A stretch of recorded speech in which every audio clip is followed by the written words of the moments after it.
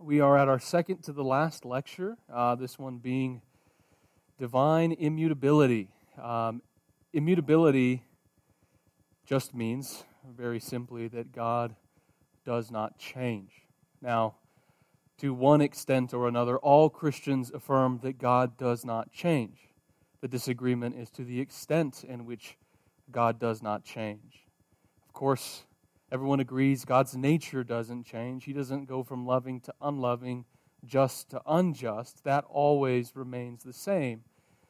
The disagreement comes when it is how God relates with us. Do God's plans change? Does God's will change? Does God's emotions and so on and so forth change toward us? Now, that's going to be where we're going to have a good time discussing these things because, I don't have it all sorted out. No one really has it all sorted out, and so we'd have a good time trying to talk our way through it and figure out what's going on, and we'll do that this week and next week. Next week, we're going to be wrapping up with what's called divine impassability. So immutability this week, impassability next week, passability being passions, emotions.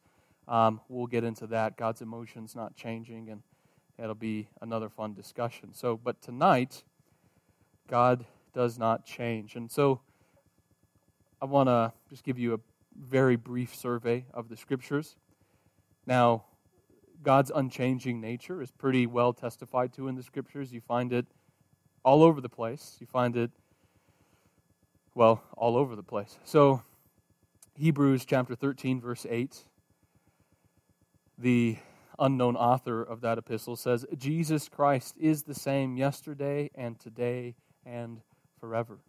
He is the same yesterday, today, and forever. There's other places in Hebrews that I haven't listed here where we find that affirmed as well. Most famously in Hebrews chapter 6, where God swears by His own unchangeable nature, so that by the power of two unchangeable things, God, His word and His nature, He validates His covenant. Malachi chapter 3, verse 6, I think this is the most explicit one. For I, the Lord, do not change. Numbers chapter 23, verse 19. God is not a man that He should lie, nor the Son of Man that He should repent, right? Change His ways. He's done something wrong. He needs to change course. Has He said, and will He not do it? Or has He spoken, and will He not make it good? Again, implying what God has said, what God has spoken, He will fulfill. He will not deviate from His course. And then my favorite of them all, James chapter 1, verse 17, and this is something of a center of gravity for me. I'm always revolving around this, and if you pay attention, it comes up at least every third sermon. I'm referencing this verse. Every good thing given and every perfect gift is from above, coming down from the Father of lights, with whom there is no variation or shifting shadow. Every good thing comes from God, and God Himself, with Him, there is no variation or shifting shadow, as there would be with the heavenly bodies, the sun passing over the shifting shadows, etc., etc. You get the point that James is making. Now, we're going to talk about this a little bit later. There are also other scriptures that seem to say the exact opposite, that God does change. Exodus chapter 32, 1 Samuel 15, Amos chapter 7, a few places in Isaiah and Jeremiah where God, it specifically says, God changed His mind. God repented. Genesis chapter 6, God repented from ever creating man. There seems to be these two sets of data that we have to make sense of, and we'll do that a little bit later. But for now, there are those scriptures. And what I would like to do is, at least having generically defined the doctrine, now we're going to get into, we're going to explain it, hopefully, and get it out in some good terms. So, like all things in the Godhead, the doctrine of divine impassibility naturally flows from the doctrine of divine aseity. Remember, we covered that a couple weeks ago. So we'll do a little bit of rehash to catch up. Aseity is God's from Himselfness, right? That is, God is entirely self-sufficient. He needs nothing. He lacks nothing because God has life in himself. John chapter 5, verse 26. As opposed to us. Remember, we did that little thought experiment. We depend upon countless factors outside of ourselves that sustain our life, right? We need what Jesus calls our daily bread. And without our daily bread, right, not just food, but sleep and shelter and all these other countless factors, without that, we would return to the dust from which we came. Now, God, however, is his own daily bread. He is his own food. He is his own drink. He is his own life. He is ase, from himself. Remember, Acts chapter 17, verse 24 and 25, how the Apostle Paul articulated the doctrine of God's aseity. He says, "The God who made the world and all things in it, since he is Lord of heaven and earth, does not dwell in temples made with hands." And here's the important part for us, "Nor is he served by human hands as though he needed anything, since he gives to all people life and breath and all things." God isn't served by human hands because we can't give to God anything that he hasn't first given to us. He has no needs because he's entirely self-sufficient. Now, as it pertains to us, that means that we can neither add anything nor subtract anything from God.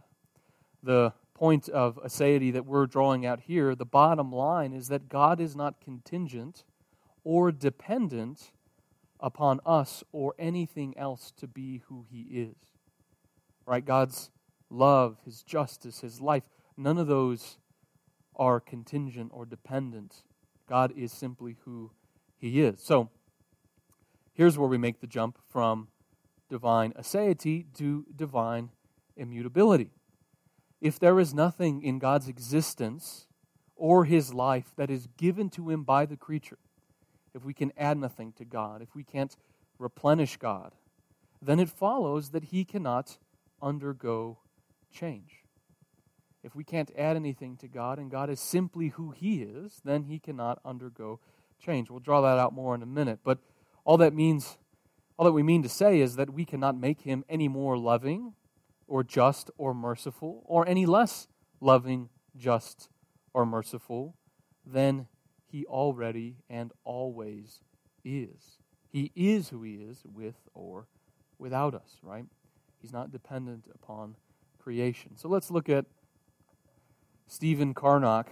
I think that's right. Carnock, I don't know. But he is, he's becoming one of my favorite theologians. Here's what he has to say. "He who hath not being from another," so he doesn't derive what he is from somewhere else, he says, "cannot but be always what he is. God is the first being, an independent being. He was not produced of himself or any other, but by nature always hath been, and therefore cannot by himself or any other be changed from what he is in his own nature."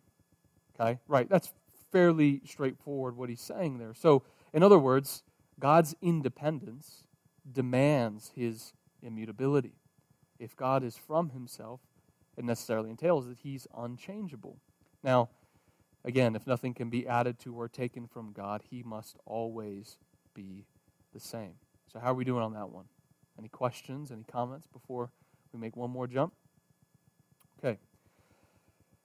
Again, maybe that's a little bit, it was for me, that line of reasoning a little bit hard to follow. But again, it was only my intention to show you that one attribute of God, aseity, necessarily entails and implies the other, immutability. Because, again, in all our theological reasoning about God, it comes down to aseity. Everything flows from there. That's really ground zero of divinity. So I just wanted to make that case. But as it pertains to God's immutability, his unchangeableness, the easier line of reasoning to follow is that of being and becoming. Being and becoming, and we'll explain that. This is from the Dutch theologian Herman Bavinck. We've been going back to him again and again. He says, The difference between the creator and the creature hinges on the contrast between being and becoming. So if you put God over here and creatures over here, the difference is that God is being and creatures are in a state of becoming, or in a process of becoming. God is in a state of being, and creatures are in a process of becoming. So let's start with the creature and then move to the creator. Now, when I was putting this lecture together a while back, I had the intention to show you guys a video, but because our sound system is ripped out, anyway, I didn't do it. But the video is a father who did a time-lapse, a 20-year time-lapse of his daughter. And he took a video of her every month for every year of her life. And he squishes it all into 5 minutes. And, going through YouTube, it came across, and I watched it. And it's incredibly moving to watch this little baby grow up and develop literally right before your eyes, and watch her go through all the states of development, all the processes of human life. You watch, all her young, goofy days, and then get into her teenage years, and you see her crying on camera, and you see her sad days, her moody days, her angsty days, and anyway, till she finally matures. And the point of the video, and you can look it up for yourself, it's just type in daughter time-lapse on YouTube, but the point is that what we see is the daughter's becoming, physically, emotionally, mentally, and spiritually. We watch her grow up into herself and develop into the person who she is, constantly changing along the way. And again, the point is that creatures, what the video illustrates, is that we are never fully in possession of ourselves. We are always in the process of becoming something else.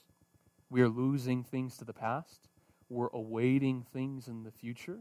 And we just have this one slice, this one moment, and everything is either received or lost in time. So, again, that's the point, what it means to say that we are in a state of becoming. We're always becoming something else. We're either progressing or digressing, but never static. Another way to say this, the way theologians talk about it, is to say that we have potential. As creatures, we are necessarily incomplete, but we have the capacity to develop and strive toward our yet unrealized potential. We are not what we are. We are not what we could be, but we're on our way toward fulfillment. I guess another way to say it is that we're always coming of age. Even if our body's decaying, hopefully the inner man, the inner woman is always coming of age. It's always coming to maturity. There's always this process of development. So as long as we're coming of age, we're always going to be changing. That's what it means to be a creature. That's what contingent reality is. And of course that's obvious, but not so with God. He is not in the process of becoming, but he is in a state of being. That is, there isn't development or progress in the life of God. He doesn't lose anything to the past. He doesn't await anything from the future. Rather, he's fully realized in the eternal present. In other words, he doesn't have potential. There's nothing latent in God to which he can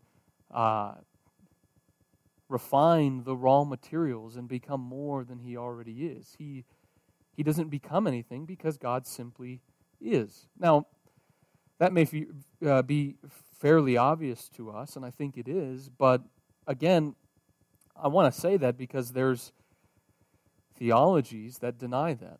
It's called process theology, and it was fairly popular 10, 20 years ago that God is also in a process of discovering himself, that he exists alongside the world, and as the world develops, God develops, and so on and so forth. But it doesn't stand up,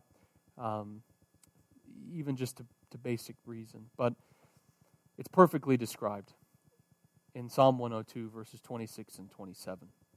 The psalmist, speaking of God and creation, says, "Even they will perish, but you endure. Right? Created things are becoming what they are, and then they're fading out of existence. They're going back into nothingness. But he says, you endure.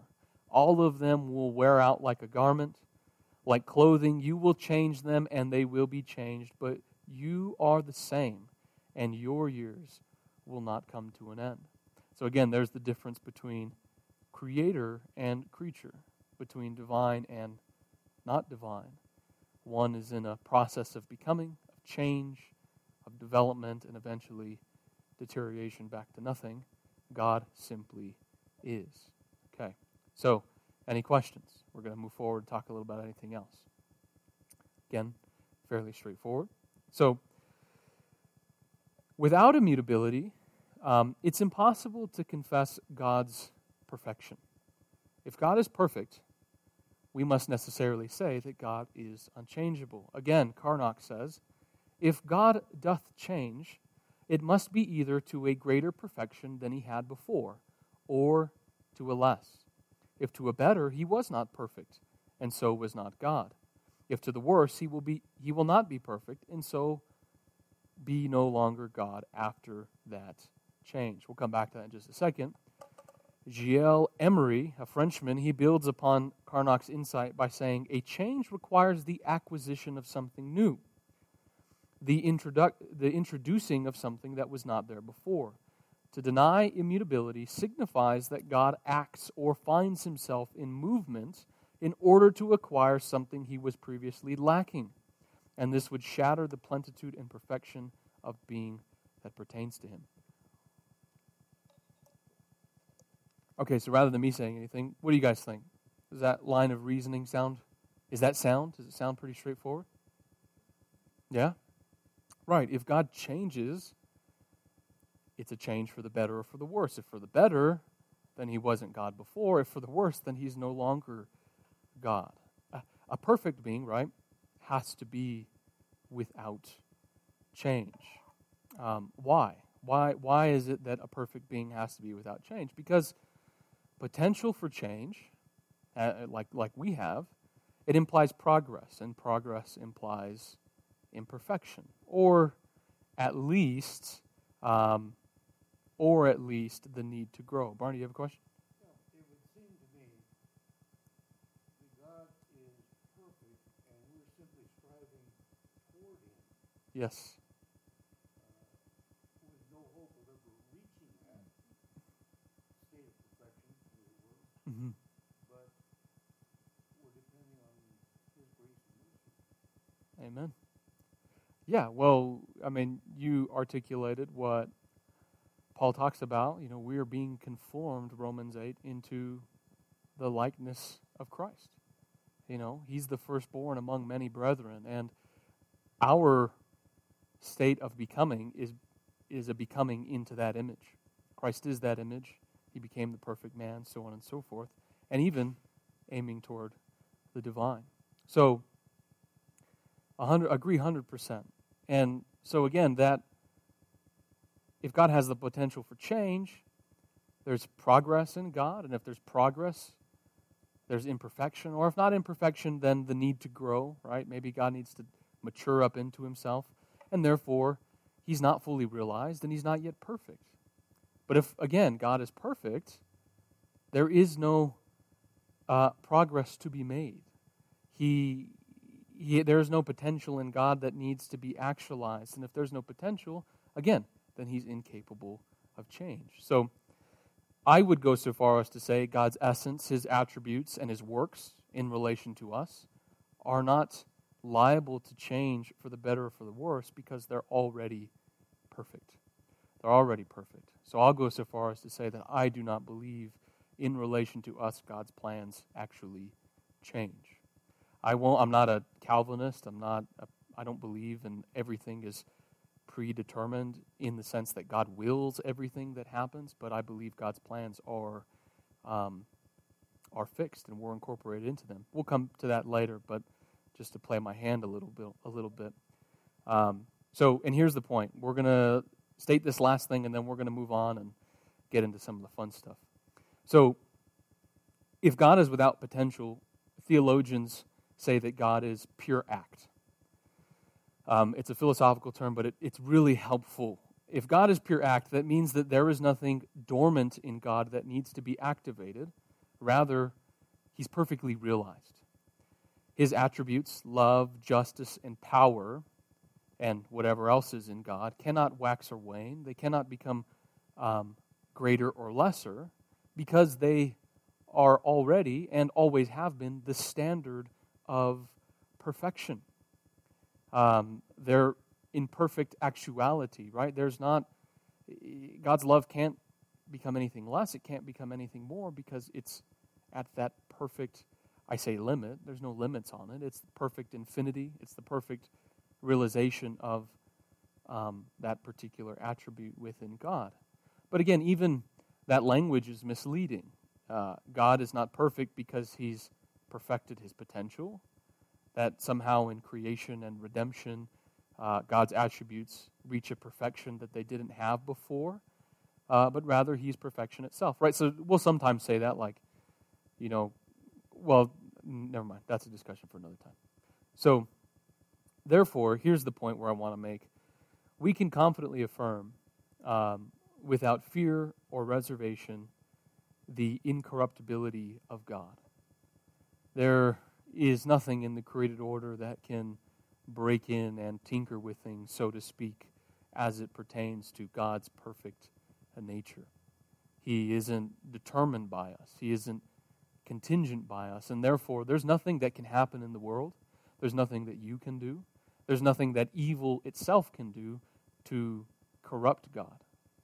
He simply is. And therefore, he's incorruptible, right? You think of that passage in James chapter 1, where James says that God cannot be tempted by evil, nor does he himself tempt anyone.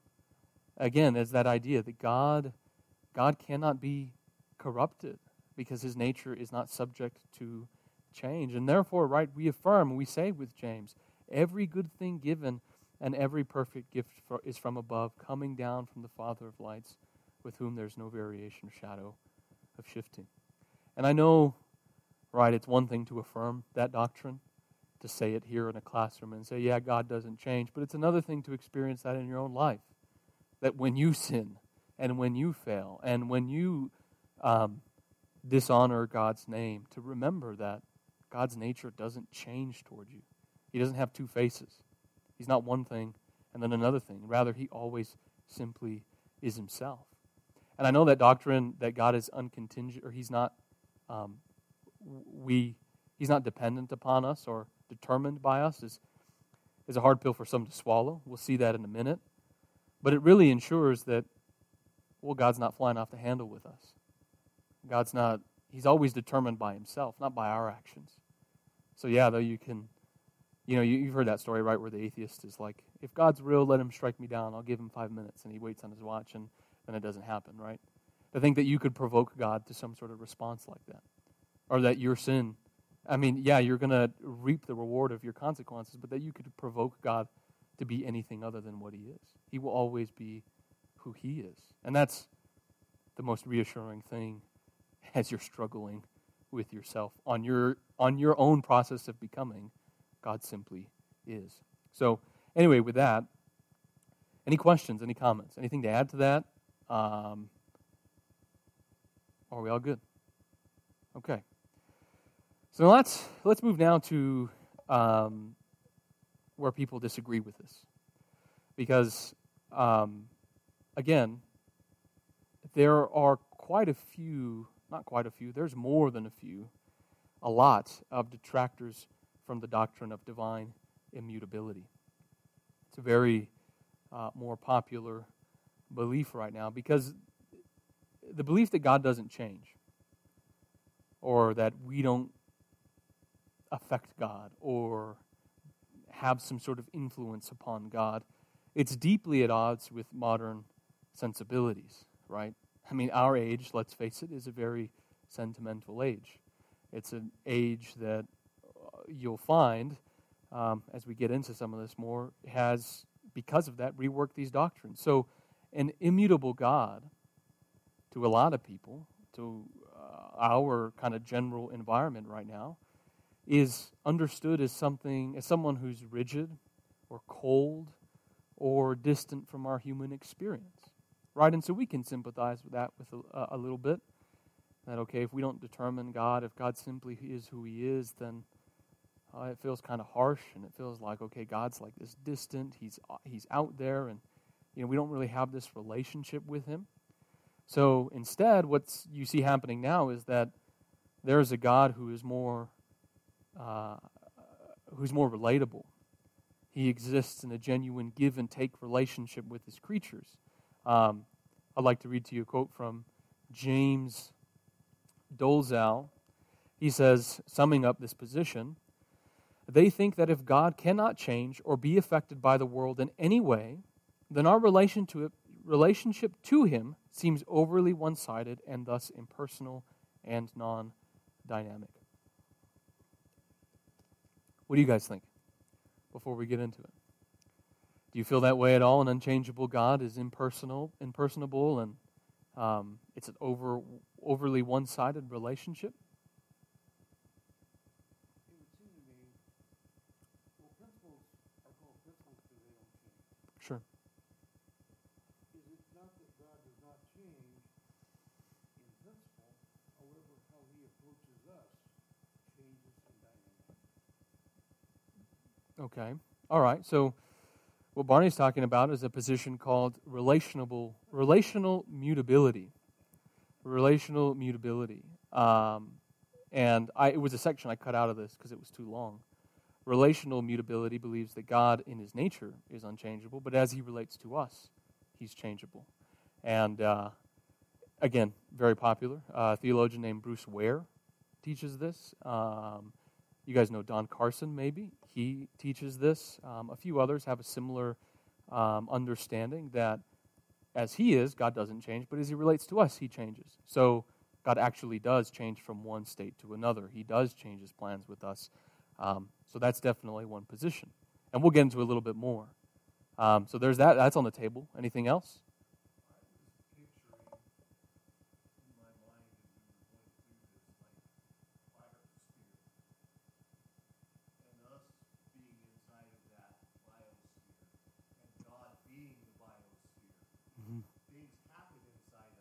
Yeah. What's on the outside doesn't change. Okay. Okay, so you're thinking... We're interacting in here, Mm-hmm. but here's God, and He's containing all of this. So, okay, so you're thinking, as it pertains to creation, does God change, or... No. Okay. No, that's what Okay. Oh, okay, got it. Got it. And like you said, without sounding Calvinist, Yeah. He's directing it. Mm-hmm. Okay, yeah, and I think you're articulating somewhere of where I'm at as well. Is like it's a hard balance, right? But I like the way you describe it. There's all this change, and yet God pervades everything, yet unchangingly. John, did you have something?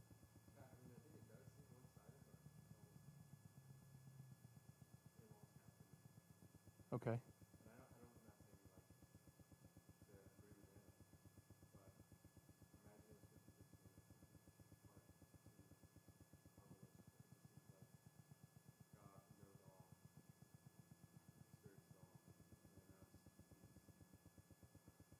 Yeah.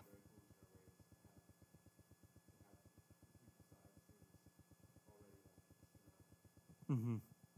Mm-hmm. Yeah, both people having their say in the relationship. Okay. Agree. Yeah. I understand all that. Yeah. I don't have a problem with it, but why did God show us in the Bible, like Abraham, when they were going to destroy Sodom and Gomorrah and all the other stuff? Well, we'll get into those passages because, again, Moses intercedes and God's ready to destroy everybody. And then Moses says, don't do it. Remember who you are. And then God's like, okay, I remember who I am. I'm not going to do it. Same thing with Abraham. What if there's 10? What if there's 20? What if there's... same thing with the 1 Samuel 15. So we'll look at those and we'll get into that passage because that's where the disagreement is, right? About how do we understand those passages? What goes on there? And does God's plan actually change? Or do we experience a change when it was God's plans all along? Do we perceive a change, but there really was no change? It was already God's plan? Those type of questions we'll pick up here in a minute. My wife doesn't say anything out here, but she tells me everything when we're together, when we're away. But anyway, so let me read you a statement from a very popular pastor. He's, if you get on podcasts or whatever, you'll find his church, his sermons, all of them. They're well listened to. Now, he is someone who believes God does indeed change. And so I'd like to read this quote, look at what he's saying, and then dissect it a little bit and try to give a response and see if maybe we can have some dialogue in the meantime. So he says, Yahweh isn't the unmoved mover of Aristotle. He is the relational, dynamic God of Abraham, Isaac, and Jacob, the God who responds, who can be moved, influenced. Now listen to this. Who can change his mind at a moment's notice.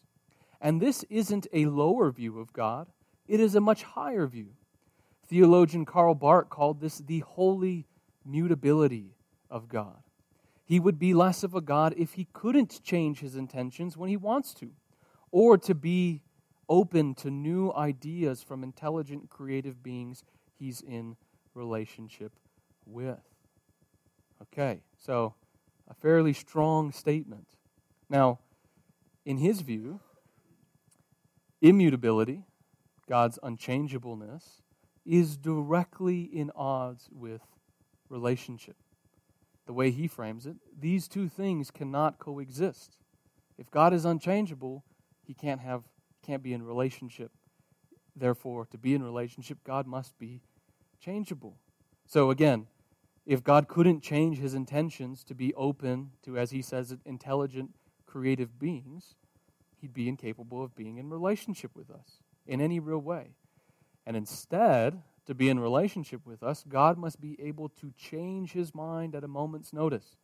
He must be open to new ideas and plans from us, because that's what a relationship is, isn't it, right? There's the give and take. There's the back and forth. We're coming home from Albuquerque yesterday. I was like, are we going to eat at home or are we going to eat out? And, we bartered back and forth, and finally we ended up eating McDonald's, right? It's the give and take, the back and forth of relationship all throughout life. So if that's how it is with us, well then, that's how it is with God too, right? That's essentially where he's coming from. So I think that's a strong emotional argument. It certainly has that appeal to our emotions and so on and so forth. But I think theologically it doesn't stand up so well. So we're going to, piece by piece, tear it down, and we'll have some discussion and so on and so forth. So, okay, before I say it, anyone can spot the glaring theological error that he makes there? Okay.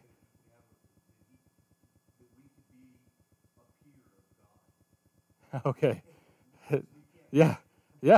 Okay, a peer of God. That's a great way to put it. That view, God is contradicting his words, and God puts his word above everything. Right. So that guy is a fool. Well, he would say there's two positions. You got to choose one or the other. Either, right, because one side Scripture says God changes, like I changed my mind, Exodus 32, and then Malachi 3:6, God does not change. So he would say, we're just preferring this one over the other one. You see, right? You see kind of where he's coming from? Jono?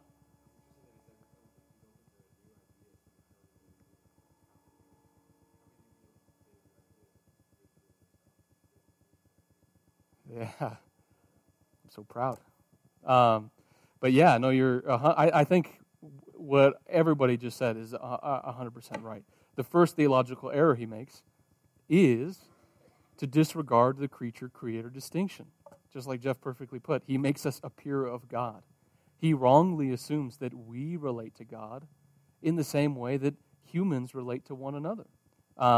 You remember Tertullian's words from the very beginning. He says, it is highly inconsistent of you to put human characteristics in God rather than divine characteristics in man. and clothe God in man's image rather than man with God's, right? He's saying, okay, this is the way relationships work down here, and he's projecting it upward onto God.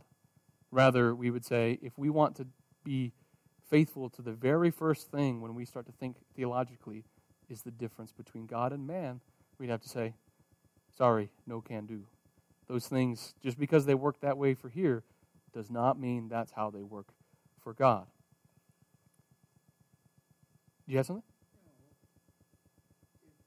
If Moses changed God's mind about destroying humanity, that would say that God is flexible. He can change his mind. He's running a show. So it's a no-starter. But what about Malachi 3:16 and those other passages? I, the Lord, do not change, right? So those are, and we'll get to that. We'll come to that, and I will address those questions, and we'll do them in detail. How we doing? Pretty straightforward, right?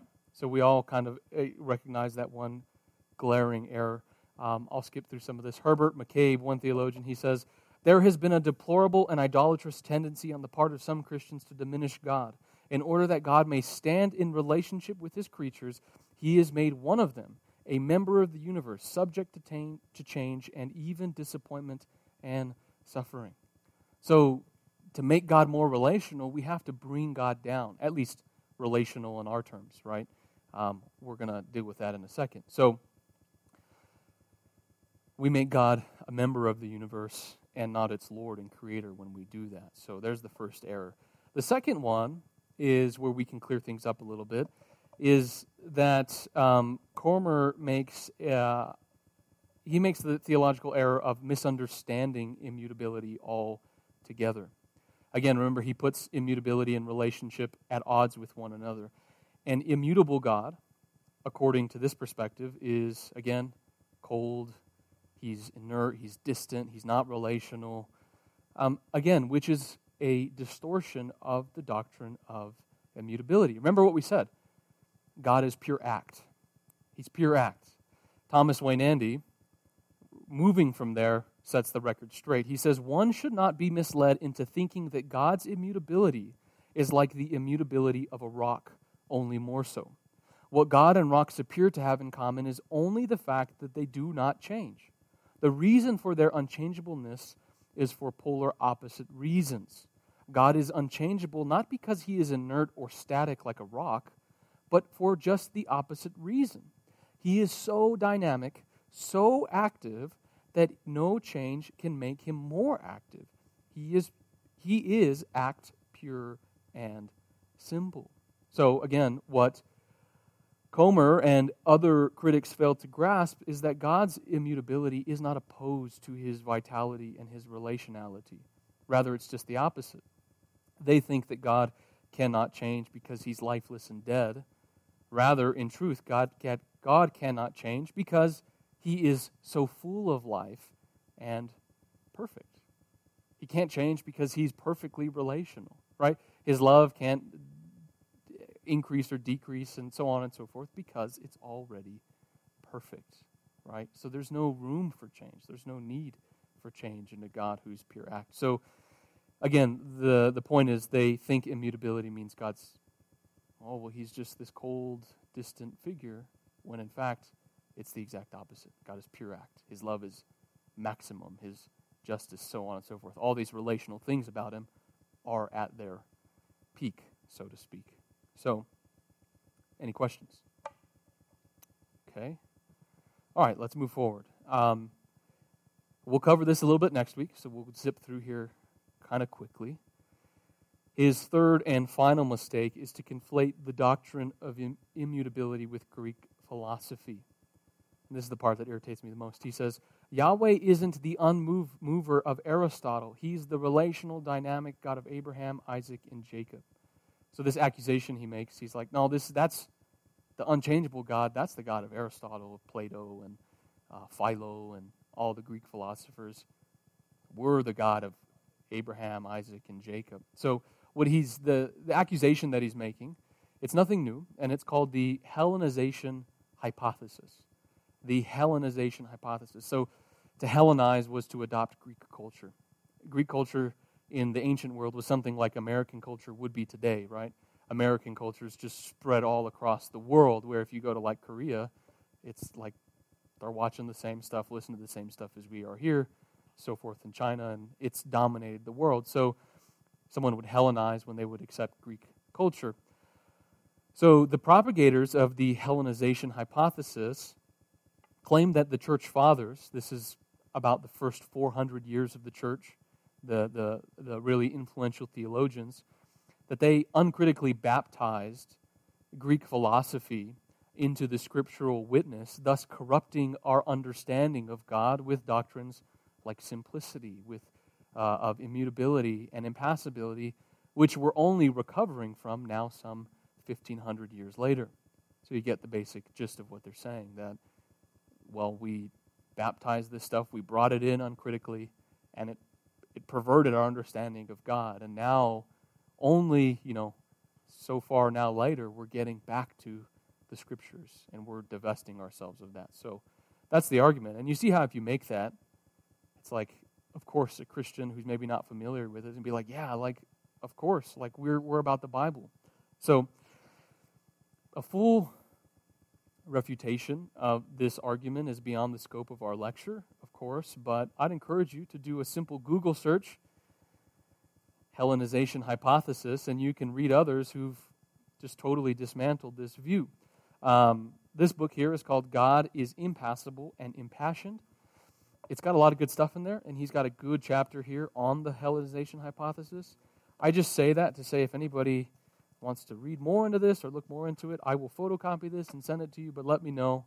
I'm not going to get into the whole thing. He looks at the sources, he dissects it all. It's really interesting, and he comes to the conclusion, along with many others, that that's just a lie. It's just not true. Rather, again, our man, Herman Bavinck, it's a long quote, so I'll zip through it again. He says, "The church was not the victim of deception.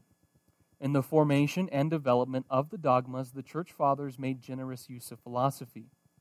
They did that, however, in the full awareness of and with clear insight into the dangers connected with that enterprise.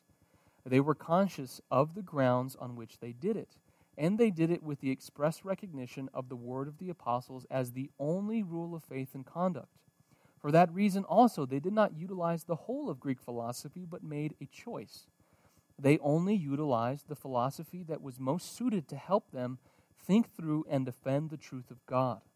They went to work eclectically and did not take any single philosophical system, be it either from Plato or Aristotle, but with the aid of Greek philosophy produced a Christian philosophy of their own.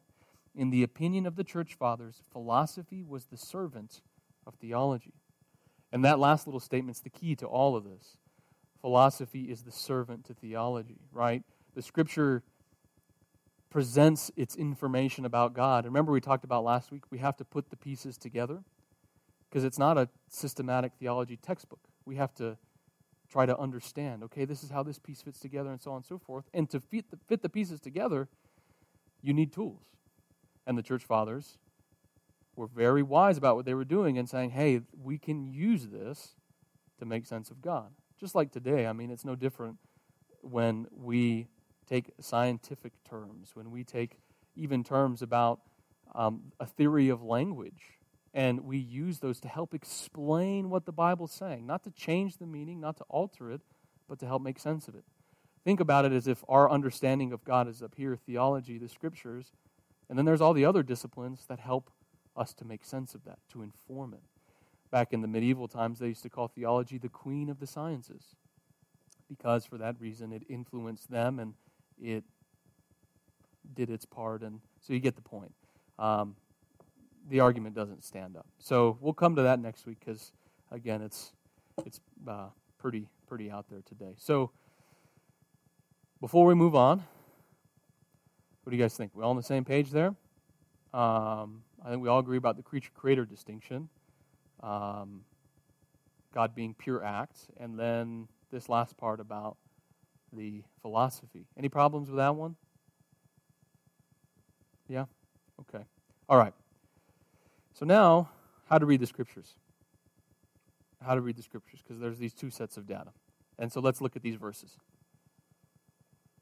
Exodus 32:14 says, "So the Lord changed his mind about the harm which he said he would do to his people."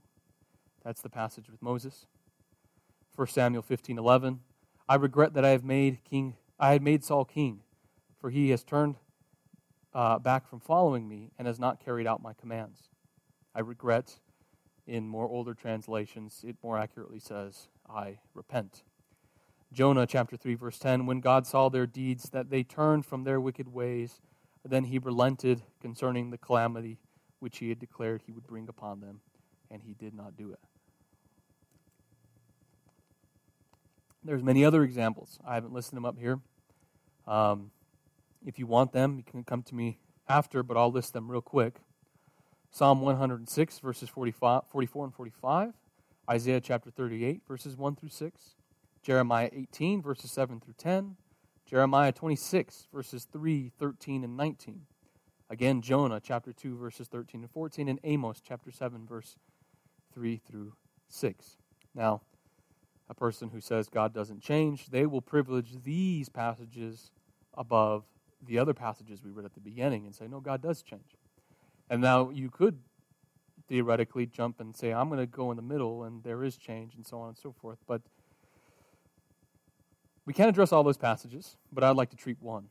1 Samuel 15, because I believe this text supplies us with the necessary framework to interpret all the other texts.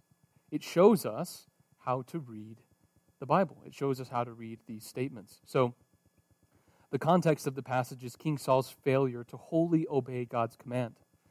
God wanted the spoils of war utterly destroyed, but Saul kept some back for himself and the army. It was, he was like reasoning through it. He's like, why should we destroy all the cattle? We should keep them for ourselves. We can make good use of them. But God finds out, right, so to speak. And 1 Samuel 10, verses 15, verses 10 through 11 say, Then the word of the Lord came to Samuel, saying, I regret that I have made Saul king, for he has turned back from following me and has not carried out my commands. Now, at first glance, we're led to think God has made some sort of mistake. He thought he was doing the right thing. He had the right intention, but it turns out Saul was just never the right guy for the job. And so God is saying, I thought I had good intentions, but they failed. And so when the prophet Samuel comes to Saul and he announces the decision that God has torn the kingdom away from him, Saul fell to his knees and he grabbed Samuel's robe. And as Samuel was walking away, the robe tore in Saul's hand. And so Samuel snaps himself around and he says to Saul, verse 28, the Lord has torn the kingdom of Israel from you today and has given it to your neighbor, who is better than you. Also the glory of Israel will not lie or change his mind, for he is not a man that he should change his mind. So, you see what's going on there. So Samuel says, or God says to Samuel, I repent. I did the wrong thing. I wish I wouldn't have done this. At least if we're just taking it on face value. And then next it says, Samuel says, God doesn't change his mind. God doesn't repent. He's not a man. So it's very confusing. From one breath to the next, the story changes. Now, what's going on here? Again, I think the Scripture is teaching us how to read these statements. The second statement is supposed to inform and help us make sense of what it means to say that God repented or that he regrets that he made this certain decision. Now, did God literally repent that he made a mistake and was unaware of the future, such that he made a mistake and was unaware of the future? No. But by using that term, the Scripture is trying to communicate something to us about God. Yes, right? There's that second statement helps us to understand the first one. Matthew Barrett, he's got a really good book, and I encourage you to read it, None Greater. He says, his intention to use an experience humans can relate to, is to use an experience humans can relate to in order to communicate his displeasure with the sinfulness of Saul's actions, especially since Saul is to be leading God's people in holiness.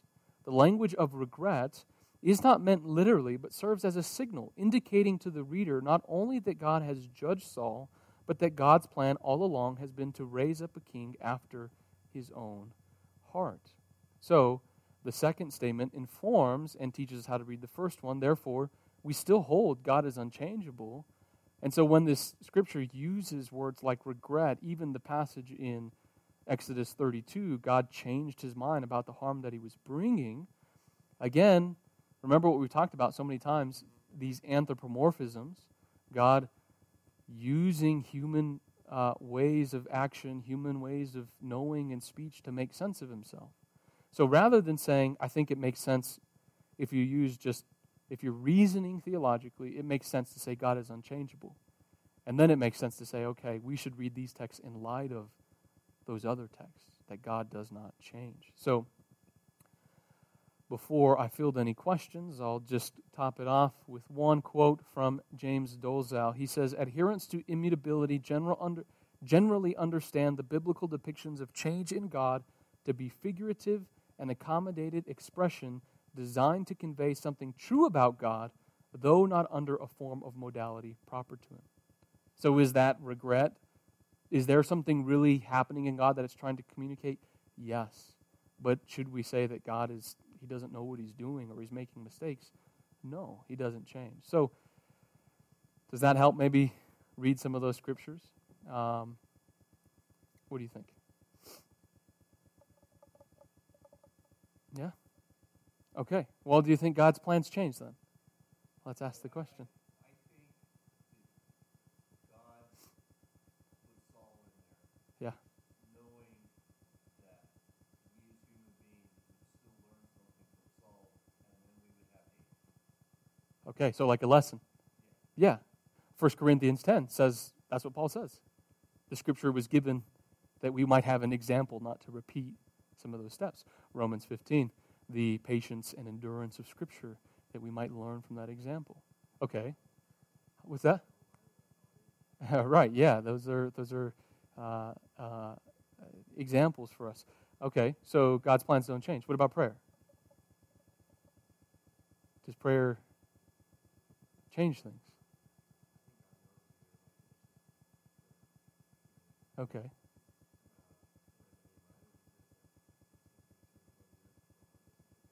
Yeah.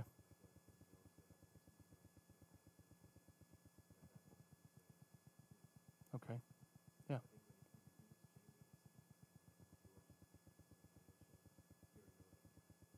Okay. Okay. Yeah. So it's like our God incorporates it. He uses our prayer for his plan. Okay. And he Well, just like Saul and what he did, all of us do things like that. yes. And so, God has to show us where we're wrong and that we did this wrong or whatever. So,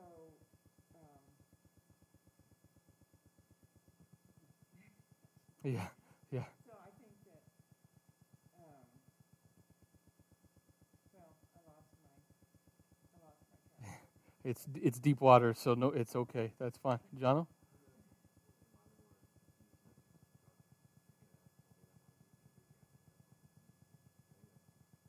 Keep seeking, keep knocking. Sure, sure. Yeah. Yeah. What were you going to say, Dad?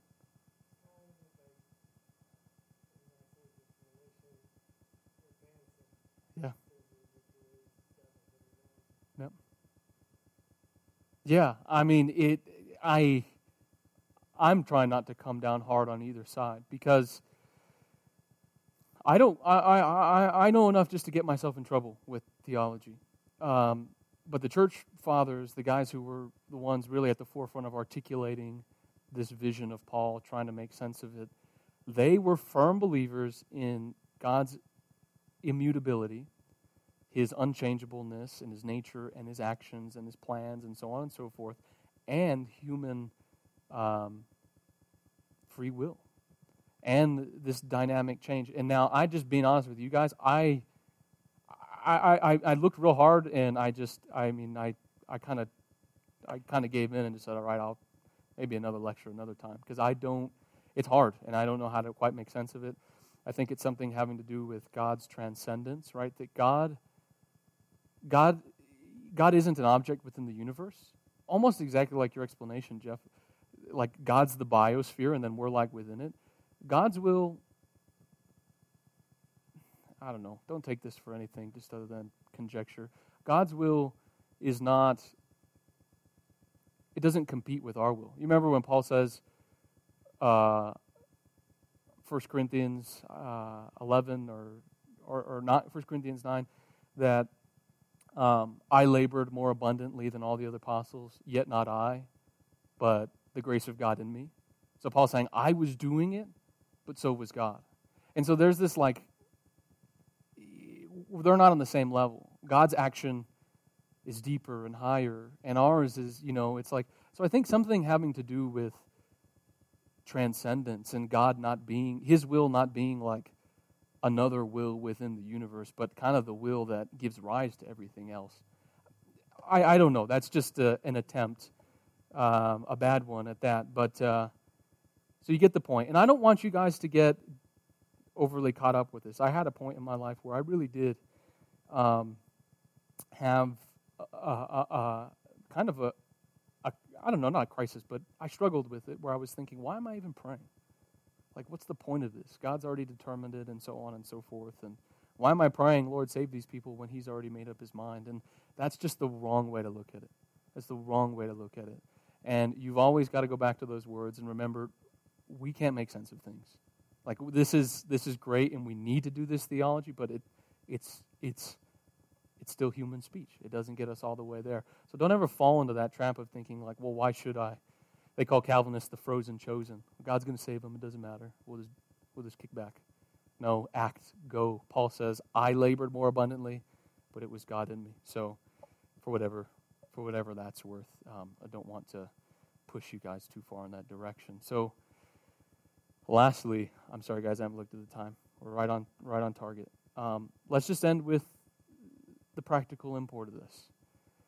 We've labored to understand the doctrine. We've defended the doctrine. Now we're going to move to its practical import.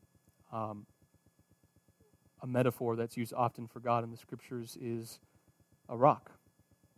Rocks, of course, are the most stable and consistent things in the universe, or on the earth. 1,000 years from now, our skyscrapers of steel and concrete and all the human ingenuity, they're going to be a pile of rust. All the superhighways, L.A., New York City, all the great places, they're going to be nothing. Even the things that still stand today from the ancient world, they're all made out of rock. The Colosseum, the pyramids, anything that still stands that's been around for more than 1,000 years is this most enduring thing.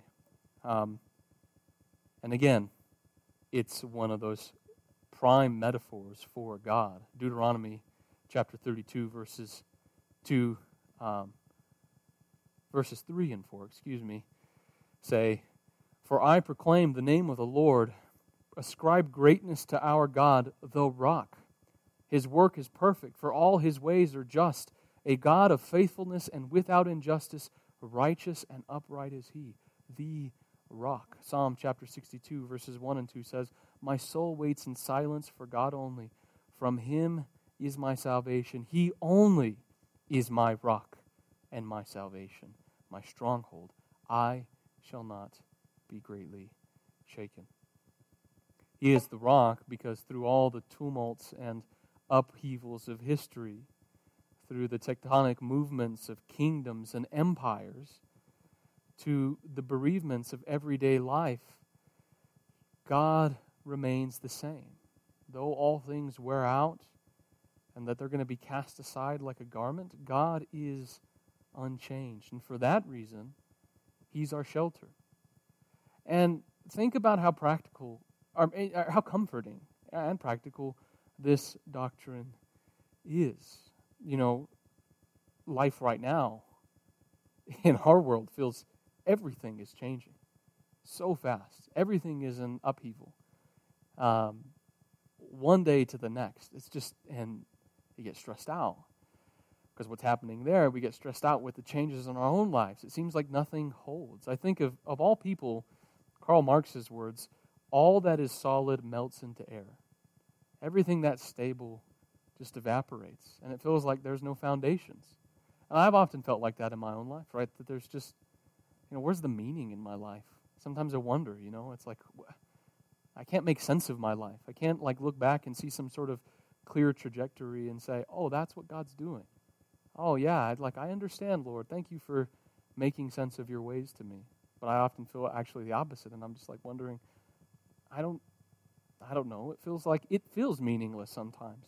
But, listen, even though in this world there is no bottom, God is that bottom. He's unchanging in all the change of life. Think of Ecclesiastes. What does Solomon say? Vanity of vanities, all is vanity.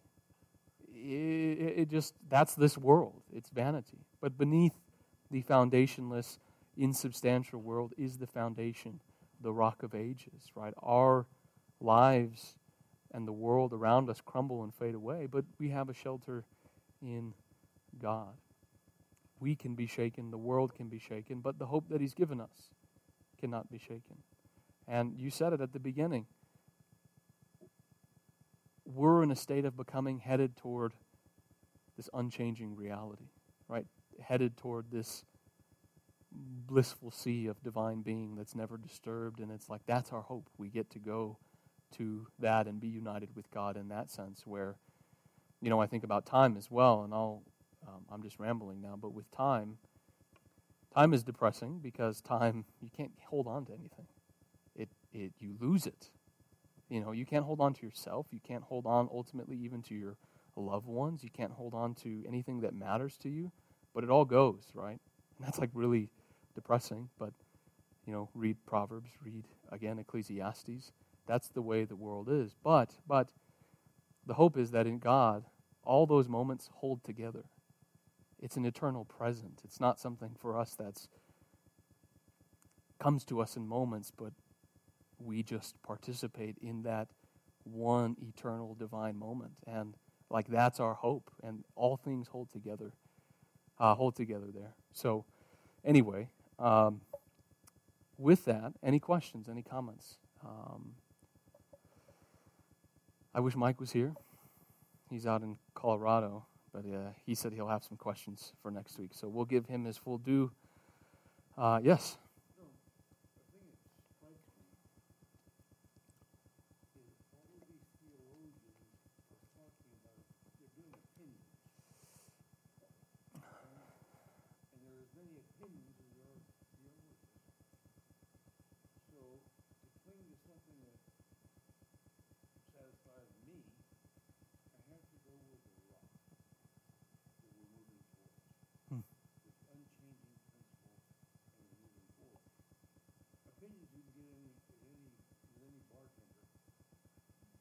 Sure. And all we have is a bunch of no one knows. Sure. So, Well, I partly agree and I partly disagree because I think okay, to some extent we've already said that our speech and our knowledge will always fall short of the reality, so that it's always inadequate. But we have to do it. We have to sort these things out because it's there's no such thing as not having a theology, right? If you don't have a theology, all that means is you just have a bad theology. You're just not thinking things through. And we have to, partly because heresies, partly because these other things, and partly because, we got to be obedient to those things, So yes and no, but I agree. And I'm more on the side with you that we'll find out one day. Any questions? Anything else? Okay. All right, well, let's pray.